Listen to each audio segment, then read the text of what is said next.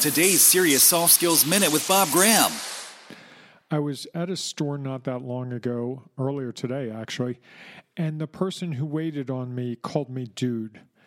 And I was pretty frustrated by that. Now, I'm older, of course, and he was younger, and I get that. But still, dude is not a respectful way to talk to someone when he said something like, dude, you're tall. I am tall. I'm 6 feet 6 inches tall.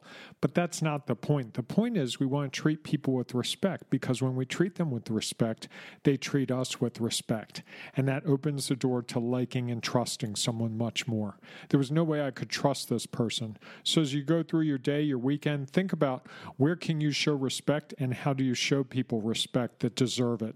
And if you don't know whether a person deserves it or not, I would say give them the respect as if they deserve it until they lose it. For more on this topic, listen to the Serious Soft Skills podcast at SeriousSoftSkills.com.